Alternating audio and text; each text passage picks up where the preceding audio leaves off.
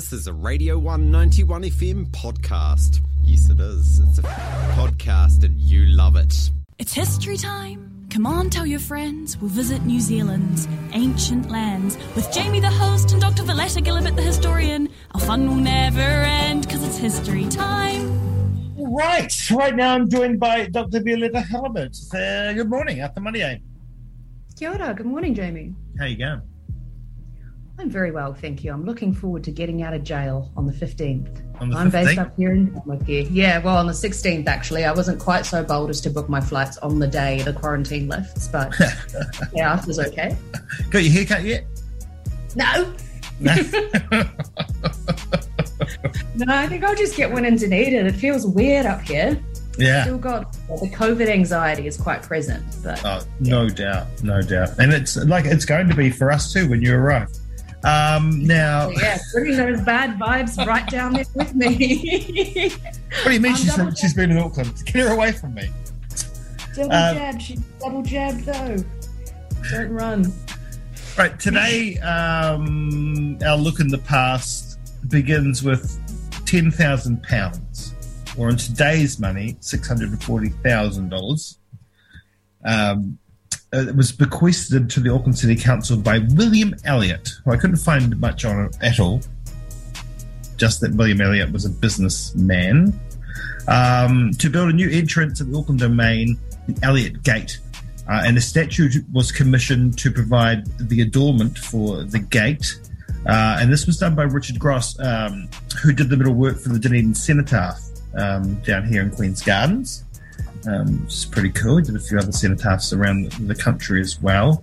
And the statue was entitled The Athlete. And it proved controversial. Why? Oh, well, Jamie, to put it bluntly, his penis was out.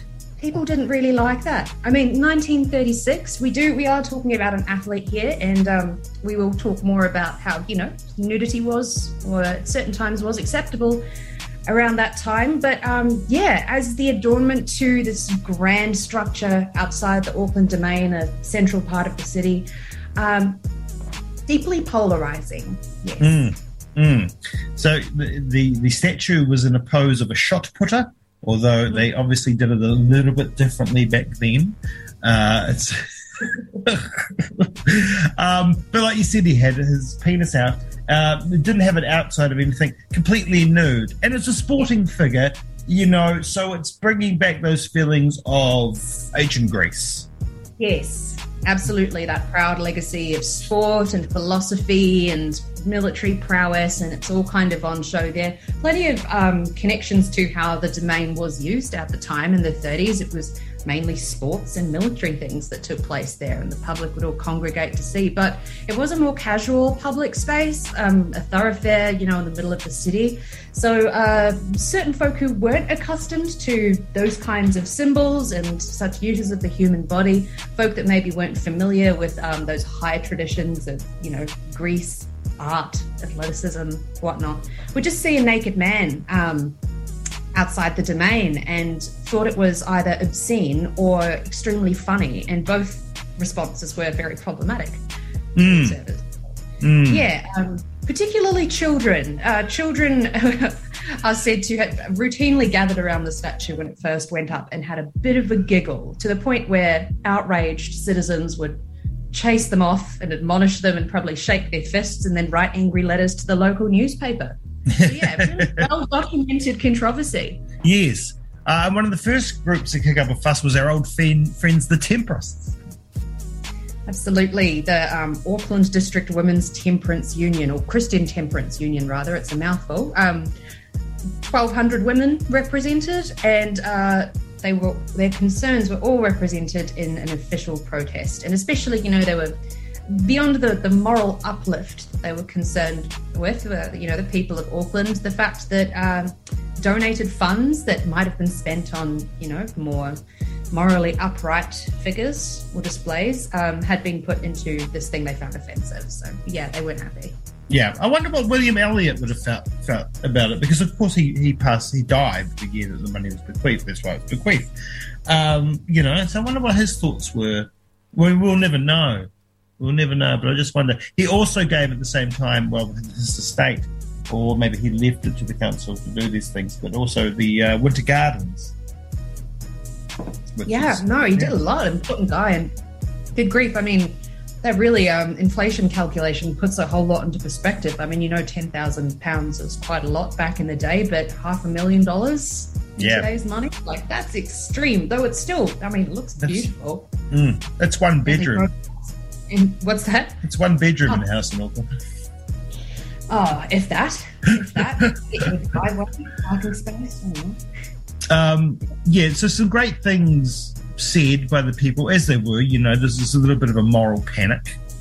It was seen as immoral, shocking, horrifying to women. But one of my favourite things to come out of what you sent me and what I read was that boys and youth, they said that boys and youth would deliberately take girls there so the forbidden topic may be raised. Precisely. This was more rumoured than, it was alleged, but not necessarily confirmed. So, I mean, I can imagine it would be a slightly less stuffy environment to raise the prospect of illicit relations than, say, in an art gallery or in a museum, which were other locations that you could very easily view an unclothed body back in the 1930s. But the park was more of an unruly space. And so, of course, people felt that, giggling children and suspect couples kind of making their way around it. And, that, this boded very, very badly for various things that the Christian Temperance Union and many others weren't really happy with. Yeah, yeah. Now, the thing is, this is a human body. It's a human figure, an athlete in flight. And yet it was seen... It wasn't seen that way by some. It was sexualized, when it shouldn't have been so. I mean, because sexualization and, physicality are mutually exclusive. Precisely, yeah. From a Christian perspective, and especially given the big kind of sweeping social reforms that New Zealand had just experienced, the temperance movement, and the degree that people believed in Christianity and were suspicious of sexuality led it to quite easily be associated with the human body when it shouldn't really have been. But no one was really advocating for that back in the 30s. I mean, it was quite normal for even married couples to sleep in separate beds and, only kind of get undressed in each other's presence when they're lying back and thinking of England, so to speak. Like, even bathing or getting undressed around each other was quite taboo. And bodies, especially bodies of the opposite gender, weren't routinely kind of discussed or talked about for that fear of immorality. So there were definitely plenty of situations where the unclothed body was not sexualized, say within sport. People didn't play sport naked in the 1930s, but they sure had to wear very skimpy outfits sometimes. Like, if we think of rowing, for example, or women's swimming, and especially if you looked at physical culture groups, especially women's and men's sport, they wore leotards and they wore shorts and, sometimes like little tops. But usually in these situations, they were segregated. Yeah. So this happened in, women's colleges or women's secondary schools, and likewise for men. Even if women were watching men playing rugby, they weren't playing rugby with them. They were spectating. So there were all these kind of rhetorical divisions that kept the human body from being sexualized in particular situations, not necessarily saying that it wasn't. Yeah. Just theoretically, I mean, I'm sure that many folk made their way to beauty competitions and sporting events back in the 1930s and earlier, just to get a look at some skin. And that was something that wasn't really acknowledged, but certainly did happen. Yeah. It just makes me think of the whole ankle thing. I know. You know what I mean, right? Yeah. So when the ankle was the most desirable part of a woman, because it was the only part you saw. so beauty competitions as well would have particular categories where you know, something about the ankle to foot length was counted towards your score, especially for women, which I love that, you know, we will have the foot category of beauty competitions back in the 30s and earlier. Takes on a completely different tone when we think about it today, but this is the thing, right? I mean, we're talking about this form and then the physical form of a male playing sport, and it wasn't, you know, it wasn't sexualized. It may have been by some, but not really. But how is it, on the other hand, for women? Because we're looking at a day of, no doubt, beauty competitions weren't just like Miss Otago and Miss New Zealand. They were probably Miss, you know, Abbotsford. Or Miss, you know, local grocery store lady. It's like there's a lot of them all over the shop. There's a lot of things going on like that. And how were they perceived? Well, they were looked upon really well. Unlike with this particular statue and with certain other groups, like, say, the naturists, which hopefully we'll talk about a bit later, that there wasn't any kind of doubt or suspicion upon beauty contests like this. They were seen as good, wholesome fun. And they, certainly weren't sexualized. They'd be held in, like, on local sporting days, and churches would hold their equivalents of these as in carnival queens, you know, or even kind of, you know, more modest versions of what beauty contests would be, where ladies would get into, at certain points, skimpy outfits or have their bodies photographed, or parts of their bodies photographed and published, sometimes even in the local newspaper. So that was seen as a legit form of pageantry that respectable women and community-minded folk could partake in. But yeah, again, when it came to the statue of the Auckland Domain, perhaps because there weren't all those regulations and special categories and all of those tight-knit community relationships where, you know, you weren't necessarily going to wolf whistle at the contestants because everybody in the audience knew you, for example. There were these standards of behaviour that were enforced in those community spaces that you just could not control in the Auckland Domain. And especially given the fact that not only was it, like, kind of removed from the control that was in place in museums and art galleries, was the fact that, you know, suspect behaviour could take place in as in couples going not just to, you know, view an unclothed statue, but to have a cheeky canoodle and even a full-blown affair in the bushes, to the point where blackmailers operated in the Domain as well. Yeah. So if you were having an affair, you could potentially get photographed and blackmailed and extorted in the Domain. There were also illegal bookies taking bets from people who were just, like, walking home from the pub or leaving work or whatnot. And just, you know, transient folk potentially, like, sleeping in the bushes or just having a beer on the lawn or something. And all this was viewed by folk like the Women's Christian Temperance Union as being deeply kind of chaotic and just removed from respectable behaviour. If you had a drink, you had to go to the tea rooms. Yes. We drink alcohol at all, you know. So all of these things, and of course, you know, public places, especially in the interwar era, where gay men would meet up to get to know each other and potentially have a hookup, which was also illegal. Unlike, you know, unmarried couples having a canoodle in the bushes, they might be blackmailed, but they wouldn't be hauled off to jail. Yeah. Unlike gay folk. So all of this plus nudity in the Auckland Domain was a big no-no. But outside of that, as I said, in, like, more controlled and kind of conventional spaces involved with churches and communities and sporting groups, it was okay. It was okay. But the nudists were another thing altogether. Yeah. Isn't it interesting? I mean, we're just talking about a park, and we're not just talking, and this isn't just a thing to Auckland Domain. I mean, of course, the statue is, but these things were happening in all the parks around the around the place. The Oval here, indeed, you've got these daytime activities, and it's wholesome, and, you know, and camaraderie, and, you know, sportsmanship, and gentlemanliness, and lovely day out, and la-di-da-di-da, and then at night time it's this den of immoral behaviour.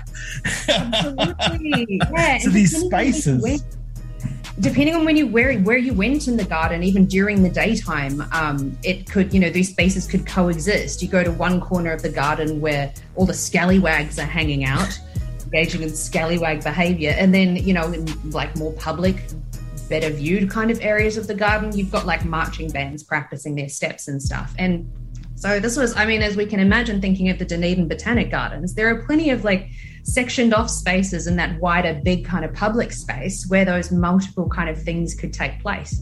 So they were really dynamic, and such a like kind of lively cross section of communities in history, like from the ultra respectable and state sanctioned, you know, Christian Temperance Union approved activities to the more unsavory or dangerous or just, you know, kind of unknown of things that take place as well. So yeah. I would be with the scallywags. Oh, likewise.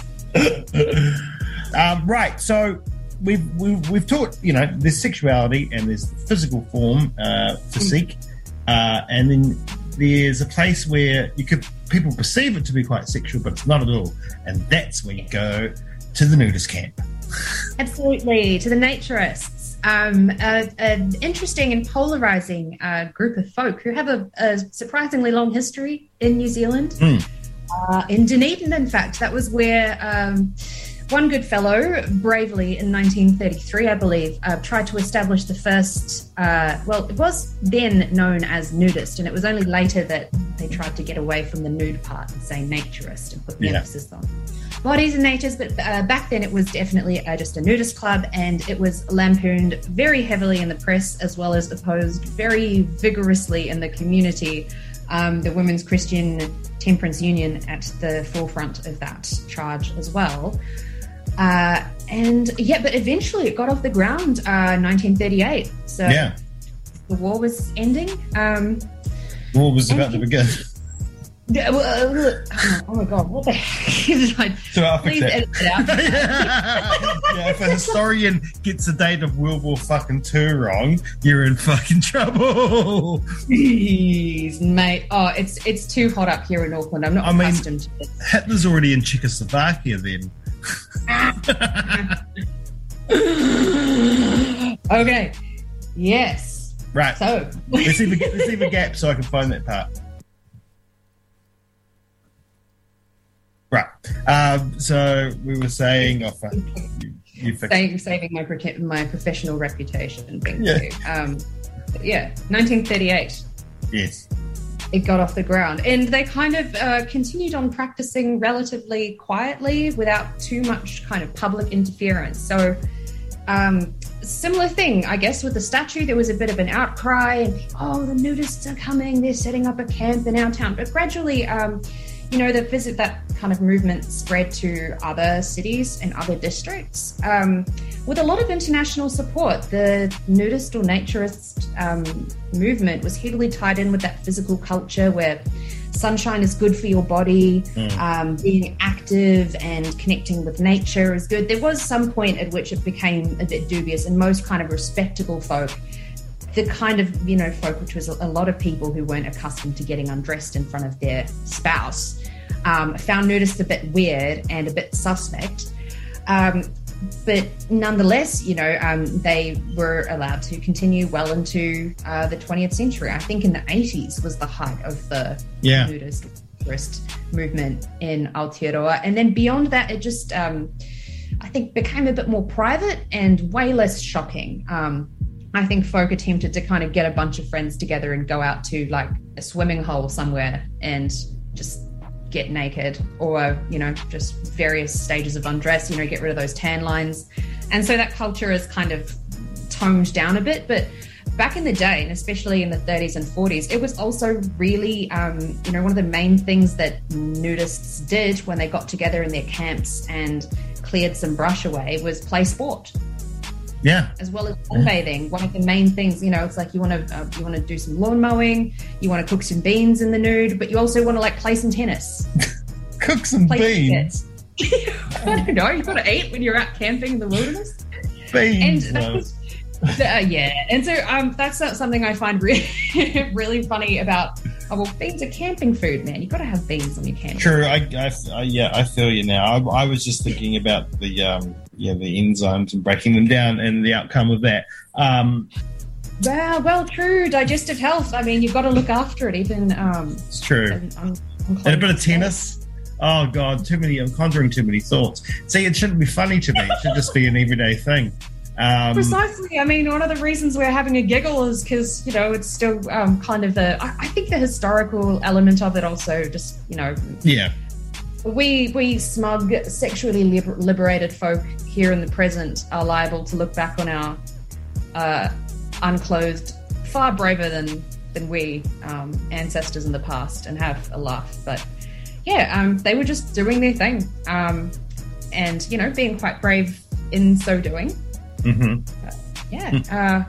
We're a bit more accepting, but also I think, there are still controversies surrounding, folk don't necessarily like being surprised by an unclothed person at a beach or wherever. Yes. So that's why there were specific beaches, right? That's why Mapua was quite famous. Mapua in Nelson, there was a famous nudist beach there. I don't know which exact beach it was in Mapua, but yeah.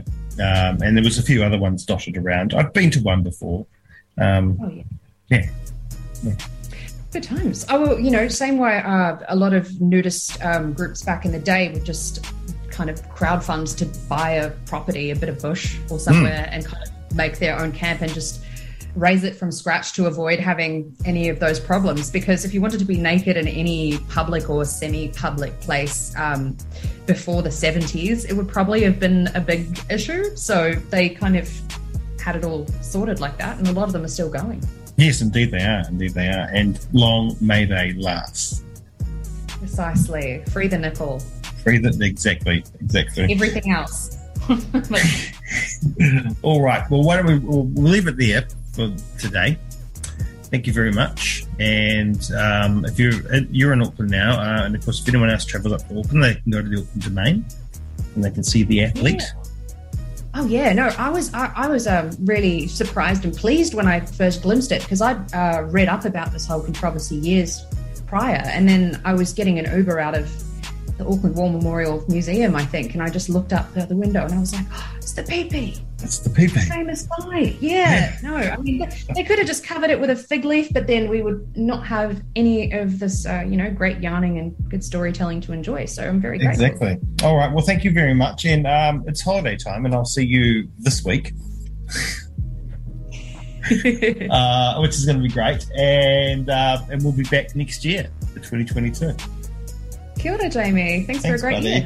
That was a fucking Radio 1 podcast, mate. There's heaps more at r1.co.nz.